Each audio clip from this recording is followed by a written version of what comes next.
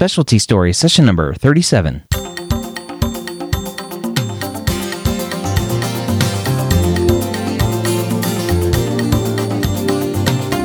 Whether you're a pre-med or a medical student, you've answered the calling to become a physician. Soon you'll have to start deciding what type of medicine you'll want to practice. We're here to tell you the stories of specialists from every field to give you the information you need to make sure you make the most informed decision possible when it comes to choosing your specialty. And welcome to Specialty Stories. My name is Dr. Ryan Gray, your host here every week, as well as the host of many other amazing podcasts over at mededmedia.com. That's MEDED media.com. If you're a medical student listening to this and you have a bunch of pre-med friends, go tell them to listen to the Pre-Med Years, the MCAT podcasts, Old Pre-Meds if they're non-traditional. All amazing podcasts. Again, check out everything we have at mededmedia.com. Today, I do not have an interview for you, but I have a deep dive into the match data for dermatology. Now, dermatology is one of the more competitive specialties to match into. Historically, it's been known as the road specialties. You had radiology, orthopedics, anesthesiology, and dermatology. Now, it ebbs and flows every once in a while, but dermatology is still one of the more competitive residencies to apply to as a medical student. So hopefully, as we dive into this data, it gives you an idea of what you should be thinking about, what you should be doing when it comes to charting your journey and just determining how much effort you want to put into getting the best possible board scores and research and whatever else possible to get into dermatology. So let's go ahead and dive in. Now, as always, all of this data comes from the NRMP. It's their data. If you Google NRMP match data and look at results and data for 2017 Maine residency match, that is the main report that we'll start off with. So again, the results and data 2017 Maine residency match from NRMP, the people behind the match. So I always start off with table 1, which is just an overall summary of the match for 2017. Now, it starts off with PGY1 positions, and you look at dermatology and it says 11 programs, 26 positions. And you're like, holy moly, there's only 26 positions offered? Calm down. There are a lot more dermatology spots offered than that. Dermatology, if you're aware of, is typically one that has a prelim, typically a medicine or transitional or surgery year that you do before you start your dermatology residency. As a medical student, when you are applying to dermatology, you need to apply typically to a dermatology residency, which starts at PGY2, and then you apply for a prelim year, an internship year, which is your PGY1 year at either a medicine, surgery, or transitional program. So with that in mind, you can't look at that number and go, only 26 positions. You have to go down to the continuation of Table 1, and it has a PGY2 positions slot. And then you can see there's 121 programs, 423 positions offered. Now, looking at this chart across the columns, what's interesting to see, 423 positions offered. The total number of U.S. seniors applying for those 423 spots is 479. So there are more U.S. seniors, and for these purposes, if you're not aware, U.S. seniors for these charts for the NRMP, U.S. seniors equals students who are in an allopathic medicine program, medical school. So an MD program, they are still in school, so U.S. seniors. So there are more MD medical students applying for dermatology spots than there are spots available. All right? Out of those 479 U.S. seniors, 81.8% matched into dermatology. That's a pretty good number. When you look at the rest of the chart, it's a pretty good number to see who's matching in what? 81.8% for dermatology. It's one of the higher numbers around. So if you are a DO student or an international medical grad, your chances are already starting off not that great. All right, so moving down the list to Table 2, and again, I'm going to skip the PGY1 positions and go straight to PGY2 for this. PGY2 positions, again, 423 positions, 415 were filled on the main match, and we'll look at the supplemental offer and acceptance program. I'm pretty sure all of those are going to be filled through the SOAP program. 346 of those 415 were U.S. seniors. 48 were prior U.S. grads, so prior MD graduates, so those that possibly didn't match their first time around and then reapplied, or maybe they didn't apply to a residency program the first time around because they weren't very competitive and they wanted to go do some research. Maybe they really wanted to go to one specific program, so they went and did some research at that program, reapplied, and got in. 7 were osteopathic students. So less than 2% of the 415 spots filled were osteopathic students. So very, very low. And just to give you an idea, looking at anesthesiology, a PGY1 position for anesthesiology, there were 1,146 spots.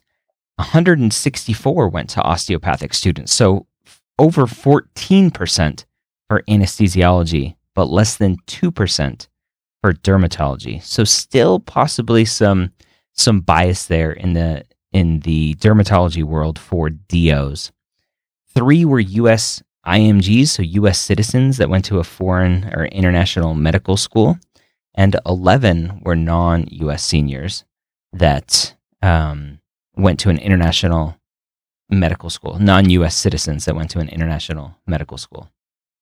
So high numbers for U.S. seniors, good numbers for U.S. grads, not good numbers for osteopathic students, terrible numbers for U.S. international medical graduates, and pretty bad numbers for non-U.S. citizen international medical graduates.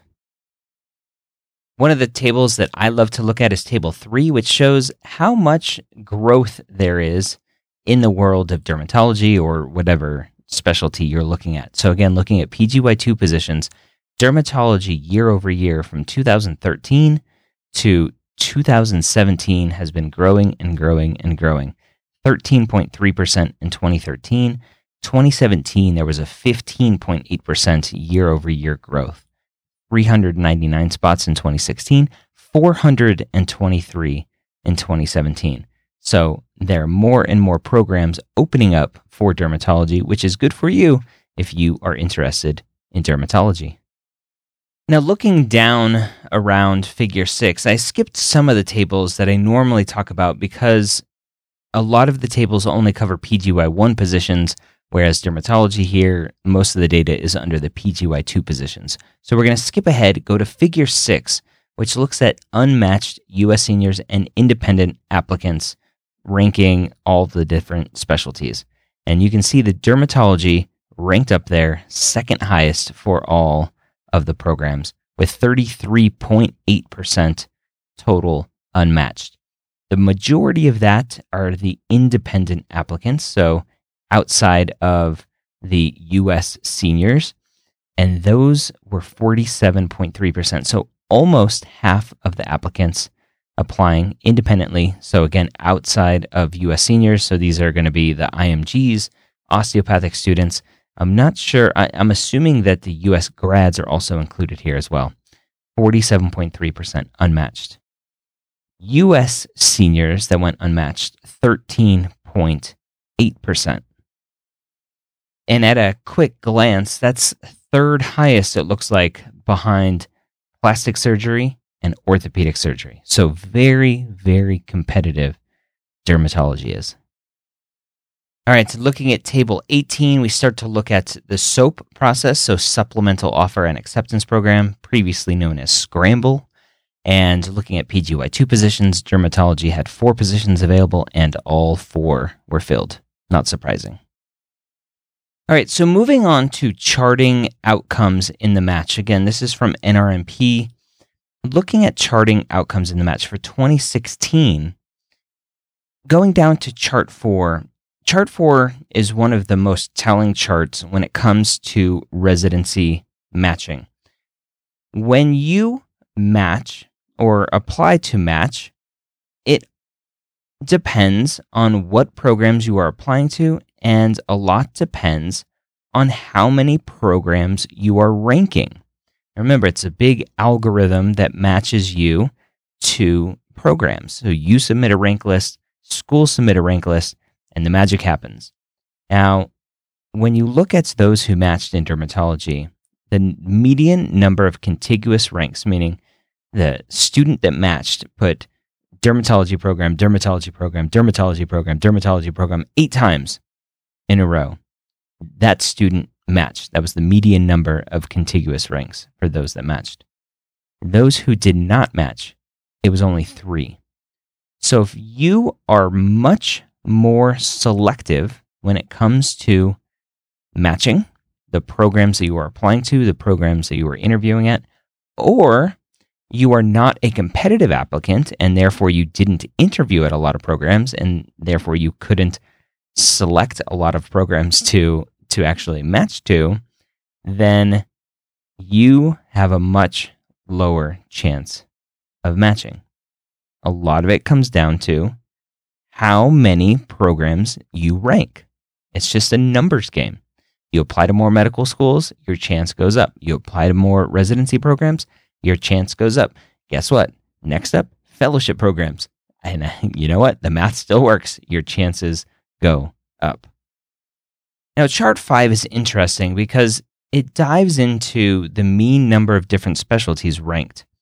And typically, I've always said that if you want dermatology, then apply to dermatology programs. If you have a plan B, you're less likely to succeed in your plan A. There's just a lot of psychology research that shows that's true. But the data here shows that dermatology, those who matched, applied to a mean number of 2.2 different specialties, and those who didn't match, 2.3. So the numbers aren't very off. And I wonder if this is skewed because in dermatology, you have to apply to a categorical or prelim year, and I wonder if that data is being included in this. It doesn't mention anything in the graph data, but I wonder if that's why the numbers are so high for this, 2.2. It's much, much, much higher than everything else except for radiation oncology as far as U.S. Allopathic seniors who matched with that high of a number of programs. So it's very interesting. So looking at table DM1 and DM for dermatology, table DM1 it gives us all the kind of hard data behind dermatology. Again, we talked about the mean number of contiguous ranks, 8.9 versus 4.2. Mean number of distinct specialties was 2.2 versus 2.3. Now here's the big one. Step scores. Mean USMLE Step 1 score, 249 for those that matched, 239 who didn't match. Mean Step 2 scores, 257, 246 for those who didn't match. You need a very, very strong Step 1 score and a strong Step 2 score. Sometimes Step 2 score isn't really that useful, but the Step 1 score is huge here. 249. Mean number of research experiences, 4.7 for those who matched, 3.8 for those who didn't. Mean number of abstracts, presentations, and publications, 11.7. You need to get out there. You need to do your research. Those students who were AOA, Alpha Omega Alpha, 52.8% of those who matched were in AOA, meaning they were very successful in their medical school classes early on, their preclinical, their classroom work, the academic side of things before clinic starts. 52.8% those who matched, only 25.8% for those who did not match.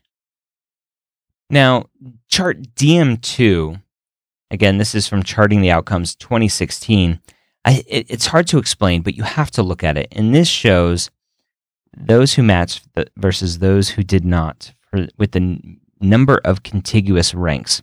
And you can just clearly see those who did not rank a lot of programs did not match. And then as soon as you get past that 8 mark, it goes down. And after 8, only 6 people didn't match. So you have to rank a lot of programs. You have to be competitive enough to get interviews and rank a lot of programs.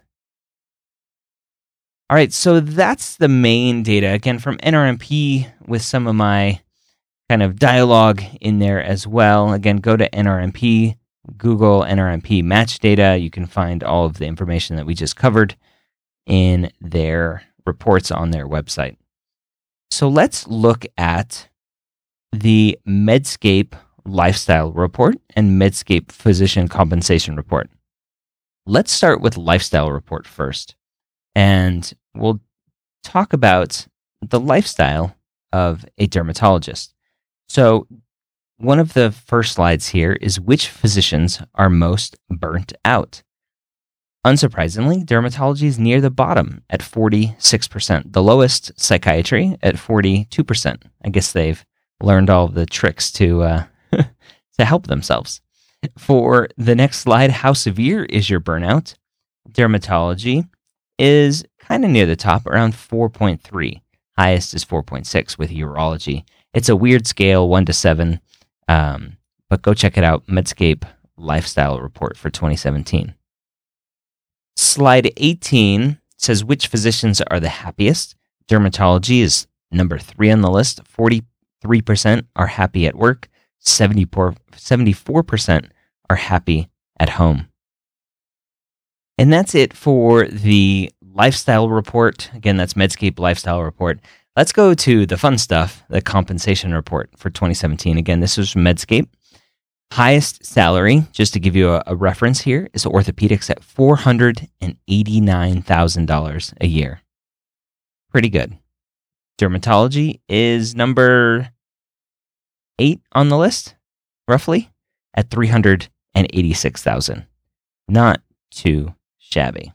Now again, just to give you an idea of why that is, so orthopedics, plastic surgery, cardiology, urology, otolaryngology, radiology, gastroenterology, and dermatology. Those are the top 8, I think, if I can count. A lot of those, all of those, are procedure-based specialties. Doing surgeries, doing cardiac caths. Radiology has interventional. It doesn't really differentiate there if it's interventional or not. So the way our healthcare system is set up, those who perform procedures and do surgeries are compensated with more money. If that's not your thing, that's okay. You still make a good living as a physician. The lowest on this list was pediatrics at $202,000. You can do a lot of damage in this world at $202,000. Dermatology pay, according to this survey on slide 5, only went up 1%, so not a ton. One of my favorite charts, which physicians feel fairly compensated, dermatology is second highest at 65%. So if you want to be a dermatologist, you're getting paid, what did we say, $389, $369, whatever it was. You feel fairly compensated, which is good. It's a lot of money. Looking at slide 38, again from the Medscape Physician Compensation Report for 2017, those who would choose medicine, again, dermatology up there at 80%, the highest is 83%. So dermatologists are happy, they like being a doctor, they would choose it again. Who would choose the same specialty? Guess who's number 1? Dermatology. They love their jobs. So if you want to be a dermatologist, it might be good for you to check out dermatology. That is all of the information that I have for you today. I want to put out a call. I want you to email me, ryan@medicalschoolhq.net. I'm looking for an intern. We'll call it an intern. Somebody who is savvy with social media, looking at Instagram, looking at Twitter, searching around Facebook and websites, and helping me go out and find physicians to interview here on this podcast. I have some lined up for the next couple weeks, hopefully, as long as they come through. But beyond that, finding guests for this podcast has been one of the hardest struggles for me as a podcaster. Now, with this being my fourth podcast and more on the way. So if you are savvy on Instagram and Twitter and anywhere else, and you would love to help me, then I would love to have you. We can turn it into an extracurricular for you. We'll figure out a way to make it worth your time and help this show succeed for every medical student, for every pre-med student, even for residents out there as they are internal medicine residents, general surgery residents looking at different fellowships. So I would love your help. Shoot me an email, ryan@medicalschoolhq.net. In the subject, put specialty stories intern as the subject, and then I'll know to look at those and get back to you as soon as I can. Thank you for being here, hanging out with me on this episode, just me. I hope you join us next week here at Specialty Stories. And again, if you're a medical student, if you are a resident, go tell your pre-med friends about all of the podcasts that we have to offer at mededmedia.com.